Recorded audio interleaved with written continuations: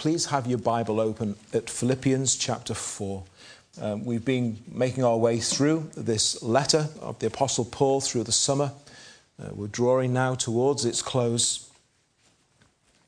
Modern media and electronic communications make this less of an issue today than it used to be. Some of us can remember when we never had all of those things.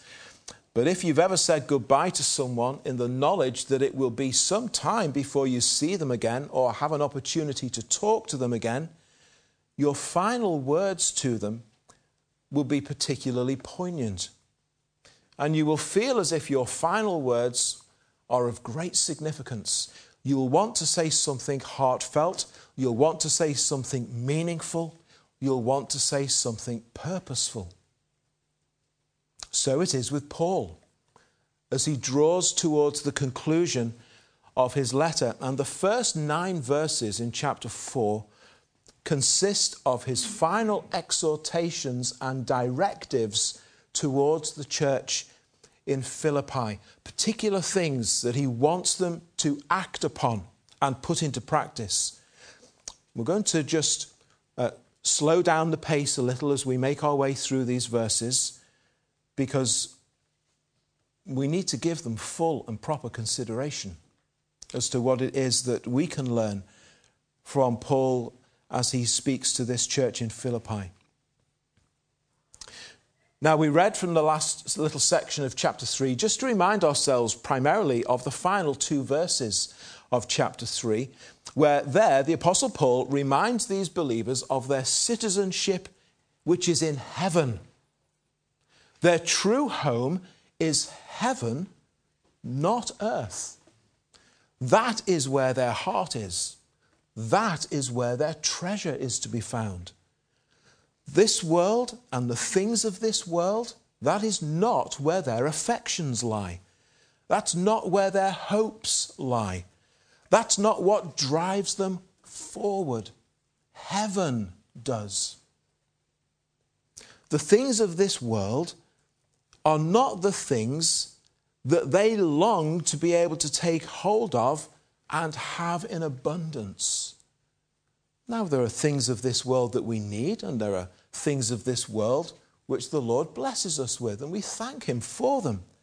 But they're not the things that we long for anymore. Their eternal inheritance, your eternal inheritance, is with your God and with your Saviour. And Paul wants to make sure that that is what has their fullest attention. That's where everything in this life is leading. Heaven. For all eternity. And so Paul is encouraging them that that should be the uppermost thing in their minds. And that should be in their thoughts, in everything that they do. We are heaven bound. Living for themselves and for worldly pleasures and accomplishment. That's all being left far behind. All eyes are on their Heavenly Father. They're on their way home. They're looking to Him. And His sovereign, gracious and loving rule in their hearts and in their lives, that is what is guiding and directing them as they continue their journey home. Therefore, says Paul in chapter 4, verse 1, therefore, on account of all of those things, I have a few more things that I need to say. A few more things that you've got to hear from me. Therefore. And as Paul begins to conclude, the first thing we notice is his devotion and his affection for these believers in the opening part of verse 1. His devotion and his affection for the church. Their shared citizenship forms the basis of Paul's love for Christ's churches. Each of these believers has been known to God and loved by Him since before time began, long before Paul ever knew them. Each of them was a sinner for whom Christ gave Himself as a ransom. Most of them are members of that church because God graciously used Paul as his instrument in bringing the message of his gospel to their ears. Now, for some of them, he did that directly. Paul was the one who brought the gospel to them. For others, that's happened indirectly, when people like Lydia and the converted jailer, who was saved about 10 years ago, they have faithfully passed on the message of the gospel, and others have been saved and added to the church. But Paul is the one who began it all under God. And they're special to him on account of that. He calls them beloved. They are the object of his deep love and concern. Not because they happen to be nice people, not because they're on the same wavelength as him in some other areas, but because they are Christ's people, and for no other reason than that. They are longed for in Paul's heart. How he craves to be in their company. I wonder if that's how you feel when you wake up on a Sunday morning. Longing to be with God's people. I just can't wait to get there because of who I'm going to be with. Paul longs for them to be able to mutually edify one another, build one another up in their faith, rejoice together in Christ, in fellowship. The separation hurts. I long to be with you. Brethren, brothers, sisters, in Christ Jesus, this is about family. My joy. There is nothing in the world that gives Paul greater joy than seeing a hell-bound soul saved and redeemed and restored and healed. There's nothing that gives him greater joy. He has no greater joy in witnessing the lost being found and the hopeless being filled with hope. Thrills his heart. What joy there is in seeing a sinner embrace Christ Jesus as Saviour and Lord. When Paul sees a life transformed by God's saving power and grace, there is nothing in the world that thrills him more than that. I trust that's the same for each of us. My crown, he calls them. My crown. When you get to heaven, you are going to heaven? Are you? You do know you can be certain about this, one way or the other. You do know it's not a matter of hoping that you've done enough to get in, but of trusting in Jesus Christ, who is the only door through whom you may get in. When on that basis you get to heaven,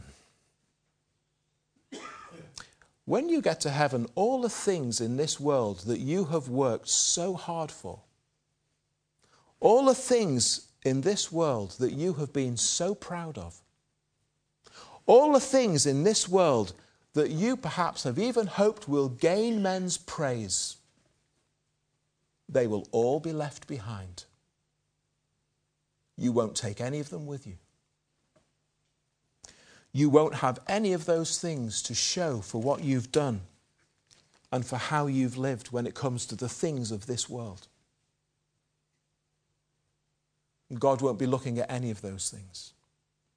It will be a little bit like walking through security at the airport to be told that you've got all kinds of things in your possession that you cannot take onto the aircraft. There is the bin, madam or sir. That's where they have to go. They cannot be taken through here. And so it is with all the stuff of this world that we amass. You will not take them with you. You'll have to leave it all behind. But Paul, he knows this. He will have with him all those for whom he played a part as God's instrument in bringing them to salvation. They'll be with him. and they will be his crown in glory. What a thought that is. All of us are to be instruments of God in bringing people to salvation. Now you might think, me? But how? I'm no evangelist, and I'm certainly not an Apostle Paul. Well, perhaps not. But you are a witness every day. And Christian friend, remember, you are a witness every day. One way or the other, you are a witness. Just what kind of witness you are, well, I'll leave that with you and the Lord, but you are a witness every day. In every place, in every situation, wherever you find yourself, with whom you find yourself. And you can certainly give a defense for the hope that's in you. And you can invite people along to other meetings where they'll hear the gospel. You can give them literature to read. And you can pray without ceasing.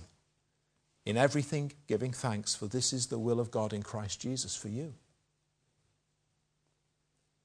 God will use each of you as his instruments in bringing others to Christ, that they might be your crown of rejoicing.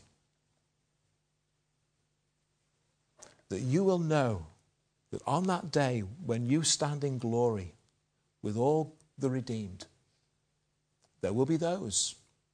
And God, in his wonderful grace and mercy, has been pleased to use you in some measure in pointing them to the Saviour and bringing them to Christ. Your own children. The little ones who were just sat here at the front. God wants to use each one of you as his instrument in bringing others to know him, that they might be part of your crown of rejoicing in glory when you're with them, with the Saviour forever. What a glorious thought that is. Paul has this great devotion and affection for the people of God, and we can learn from him and pray that the Lord would do and bring that same devotion and affection into our hearts for his people, for the same reasons that Paul had it. Only one life. It'll soon be past. Only what's done for Christ will last. So Paul's great devotion and affection for the church, he re-emphasizes again at the beginning of chapter 4. And then at the end of verse 1, he gives them a rallying cry. So stand fast in the Lord. Stand fast in the Lord. Now, we've had this exhortation already in his letter. We had it in verse 27 of the opening chapter. Remain firm and true. Do not give ground. Stay loyal. Hold your nerve. Maintain a godly and Christ-like integrity. In the Lord, says Paul, because he knows in the Lord they can, and in the Lord they will. Because in the Lord they have everything that they need in order to endure and to continue and to press on as he's urged them to. As a citizen of heaven whose only real concern is the home that you're soon moving to and the God whom you serve and love. Stand fast. And I think we're supposed to notice, that this call to steadfastness is directed to them as a church. And I think that's important. We need each other in standing fast. We do, We need one another. There's that great proverb, it's verse 17 of Proverbs 27.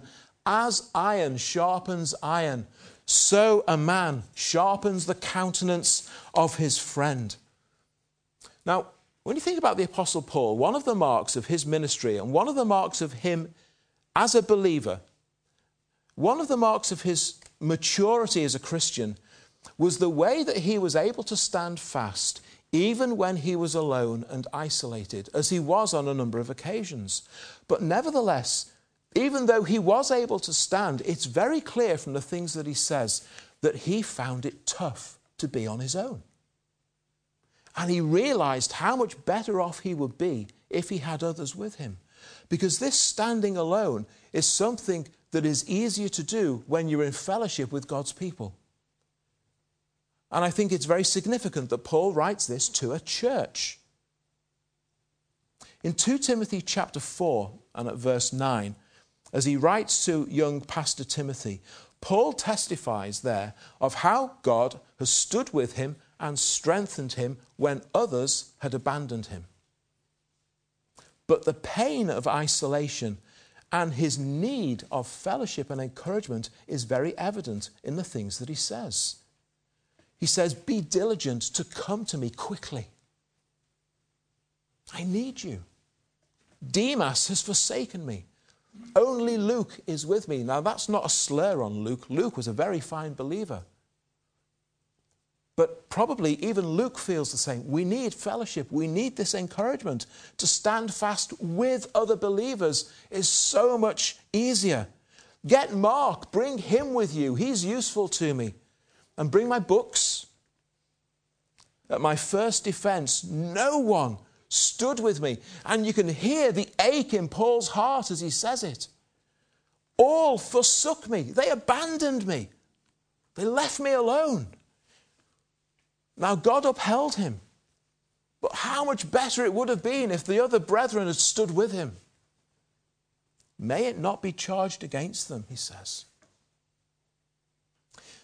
Paul knows and understands what it is to stand fast together as brothers and sisters in Christ, because he knows the difference it makes when they don't. Stand fast together. This is why we need regularly to spend time together as God's people. We need each other's fellowship. We need each other's encouragement. We need each other's edification. We need each other's prayers. Stand fast together is Paul's great plea to this church. And then the third thing which really stands out, and of course it's in verses 2 and 3, is Paul's plea for peace and unity within the church.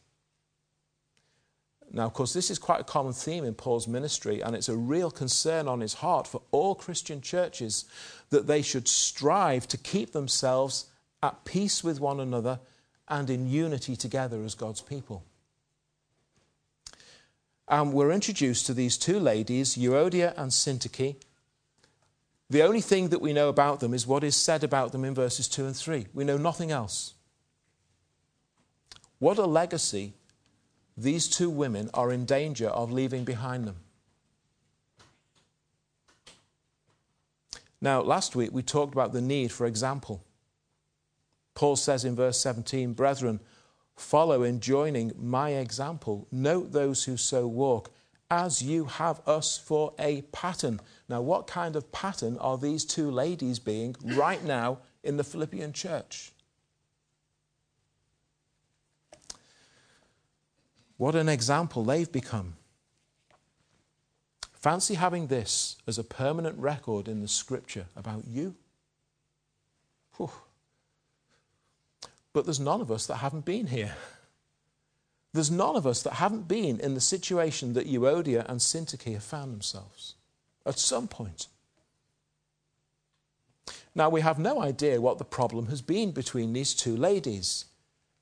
Perhaps it's helpful that we don't, because it enables us then to take a broader view and realize that all of us can find that we are in this position with another believer in the church.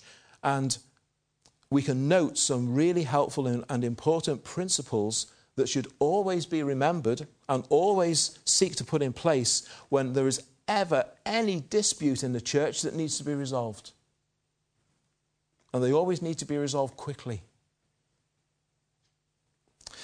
First of all, what is clear is that there are two people here who've fallen out, and neither of them are willing to back down. We don't know how long this has been going on, but clearly it's been in this position for a while. I'm imploring them, says Paul. Ladies, be of the same mind. It's been going on for some time. And neither is willing to back down. Neither of them are willing to be the first one to move. Sound familiar? Never been there? I will if she will. But she's got to move first. Now, let's remind us what Paul said earlier. Chapter 2. If there's any consolation in Christ, any comfort of love, any fellowship of the Spirit, any affliction and mercy, fulfill my joy by being like-minded, having the same love, being of one accord, of one mind. I'm sure even when he was writing those words, he had these two women in mind. Let nothing be done through selfish ambition or conceit, but in lowliness of mind. Let each esteem others better than himself. Let this mind be in you, which was also in Christ Jesus. His plea to these ladies is that they will be Christ-like to one another. Whatever the issue is, the fact of being in the Lord means that a certain attitude of heart is both required and expected of the Lord's people, if you truly are in the Lord. And the solution is to allow Christ to overrule in both of you. Never mind about trying to apportion blame to the other. Never mind about trying to justify your own position. This is not about you getting one over him or her. You've taken your eyes off Christ when you start to think that way. The issue that you're both in the Lord has become a secondary issue to you when you think that way, when the fact that you are in the Lord should be the most important thing of all. You're not behaving like a true citizen of heaven when you think like that. That kind of behavior is foreign to life in God's kingdom. There's something more important than you two. There's something more important than winning the argument. You belong to Christ. And that takes over everything. And that puts everything in a whole different light. You're under Christ's authority. You have the Spirit of Christ within you if you're a believer. It's time to humble yourself, like Christ did. You're to humble yourself in the same manner that your Lord and Saviour humbled himself. You are both to esteem the other better than yourself. How can I do that? In the Lord. In the Lord you can. In the Lord you must. Because that's your new identity. That's what now shapes and molds your character. And even if the original issue cannot be resolved, because maybe the original issue can't be resolved, maybe they can't come to an agreement on that issue, there are more important things on which they must be agreed. And he puts it, be of the same mind. Remind yourselves of these bigger truths. Remind yourselves of these higher truths. Remind yourselves of these greater truths of who and what you are in the Lord Jesus Christ and the effect that your dispute is going to have upon the whole church. And put that above everything else. What did Jesus say in the Sermon on the Mount all the way back in Matthew chapter 5? Do you remember these words of Jesus in Matthew 5 from verse 23? If you bring your gift to the altar and there remember that your brother has something against you, your brother has something against you, well, that's his fault. Well, that's his problem. Well, that's up to him. No. No. Leave your gift there. Go your way. First be reconciled to your brother, and then come and offer your gift. If you know there's an issue, you are responsible to sort it out. But I didn't start it. You are responsible to go and sort it out. But it was his fault. You are responsible to go and sort it out. These two ladies won't. Please, please, please, says Paul, ladies, be of one mind. In the Lord. Let those three words make the difference that they should make. In the Lord. Be reconciled. And of course, Paul also brings in the spirit of what Christ taught in Matthew chapter 18. We won't read it, but you can turn to it yourself sometime. Matthew chapter 18, and Jesus talks about these issues. And Paul invites another brother to step in and arbitrate between these two ladies in order that they might be reconciled.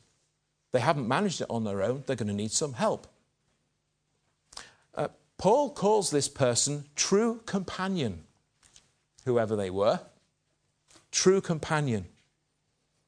It's interesting. In the Greek, it's a single word, just one word, souzugos, and it literally means to be co-yoked, which is why the Old King James Version doesn't have true companion, it has yoke fellow, which is a bit old-fashioned, but it's actually a much more helpful word, and it's a better translation, because it conjures up the most wonderful image, yoke fellow. Oxen were often worked in twos, pulling carts and ploughs. And they would work side by side, and across their shoulders would be a wooden yoke, which held them together, so that they pulled together. They were both pulling the same load, but they did it together. And it's written in the Greek like it's a proper name, yoke fellow. Perhaps almost like a wonderful Christian nickname that Paul is giving to this individual, whoever they are. My yoke fellow. One who's just like me, one who's laboured alongside me, one who's been bonded to me in gospel work. A yoke fellow. It's a wonderful way of thinking of another Christian. I'm very grateful. I can look around the congregation this morning. I can see lots of people who truly are and have been yoke fellows in the church. It's great, isn't it? People who are there. People who you know you can trust and rely upon. And pull their weight, pull the weight with you. I can't pull all the weight for this church. We do it together. We're yoked together in Christ. It's a wonderful picture. If the word fellow sounds a little bit masculine, I'm not sure what the feminine equivalent is of fellow, so I'm using the word fellow gender neutral. It's all of you, okay? Those of you who work side by side, shoulder to shoulder, pulling the same weight, pressing on towards the goal, very evidently fellow citizens of heaven. And if you're not yet truly a yoke fellow, well, maybe you've been amongst us for a very long time, but you're not yet truly a yoke fellow, right alongside, helping to pull the weight and pull the load. Well, let me encourage you. Maybe it's time you were. Maybe that's something you need to talk about more. Well, come and talk to us about it. But be a yoke fellow amongst the people of God. Here's a mature believer that Paul is addressing here. You've been alongside me, Paul says. Get alongside them. Help them to sort it out, along with all the believers, and do it in the Lord, in his name, for his sake, for the sake of his gospel, for the sake of his church. Work at it and sort it because it's going to be an issue. It won't go away otherwise. And do we not sense also some surprise and disappointment in Paul when he hears who it is that's been at the centre of this problem? Euodia and Syntyche. They have been faithful yoke fellows in the past. These women who laboured with me in the gospel, says Paul in the middle of verse 3. How we need to take heed to ourselves. There is not a single member in this church who's here this morning who is above being the cause of friction or strife in the church. None of us are above it. Don't ever think, well, I would never be in that position. I would never cause that kind of issue in the church. None of us are above it. These are two ladies who've worked faithfully with Paul in the gospel. And how much bigger an impact such strife can have when it comes through those who've previously been of good character, those who've been at the forefront of the work, those who others have looked up to and esteemed.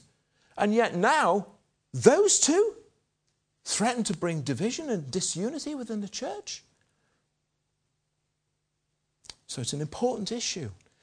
And Paul urges us here. What are the final things Paul will want to say? What are the final things that he will want the Philippians to have still ringing in their ears as the letter draws to a close? Oh, they may well have forgotten what came in the middle of chapter 2, but they must not forget this. Peace and unity within the life of the church, so important. Dealing swiftly with divisions and arguments and disagreements. And we also note Paul is not afraid to name names publicly. Sometimes it comes to that. Sometimes it has to be done. Paul's not being unchristian when he does this, you know. It's reached the point where he must, because the honour of Christ and the cause of the gospel and the unity and purity of the church are more important things to worry about than hurting the feelings of these two ladies. That's why we must not shy away from church discipline when it becomes necessary, if it becomes necessary. You must take note of these 3 verses. Make sure that your name never replaces that of Euodia or Syntyche. And I must ensure that my name never replaces one of them either. After all, if you're a Christian, your name, like theirs, is written in the book of life. And that's a reputation worth upholding by standing fast together in the Lord. We whose names are written in the book of life. What a position that is to be in. And let me conclude by asking you if you have that assurance this morning. Do you know that your name is written in the book of life?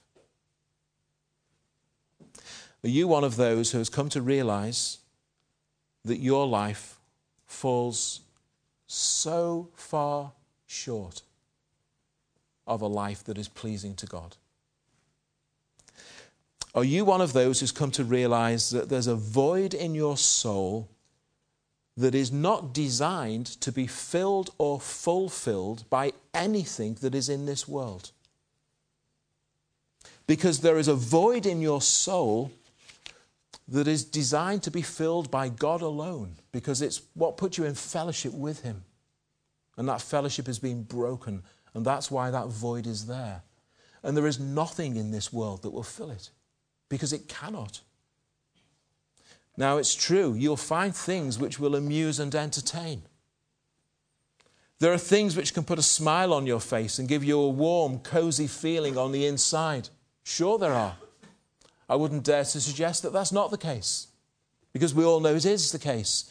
But those emotions and the things which produce them, they're so fragile. And so easily and quickly they can be torn away from you. And in the blink of an eye, devastation comes crashing through. But for those whose names are written, For those whose names are written, their feet are set upon a rock.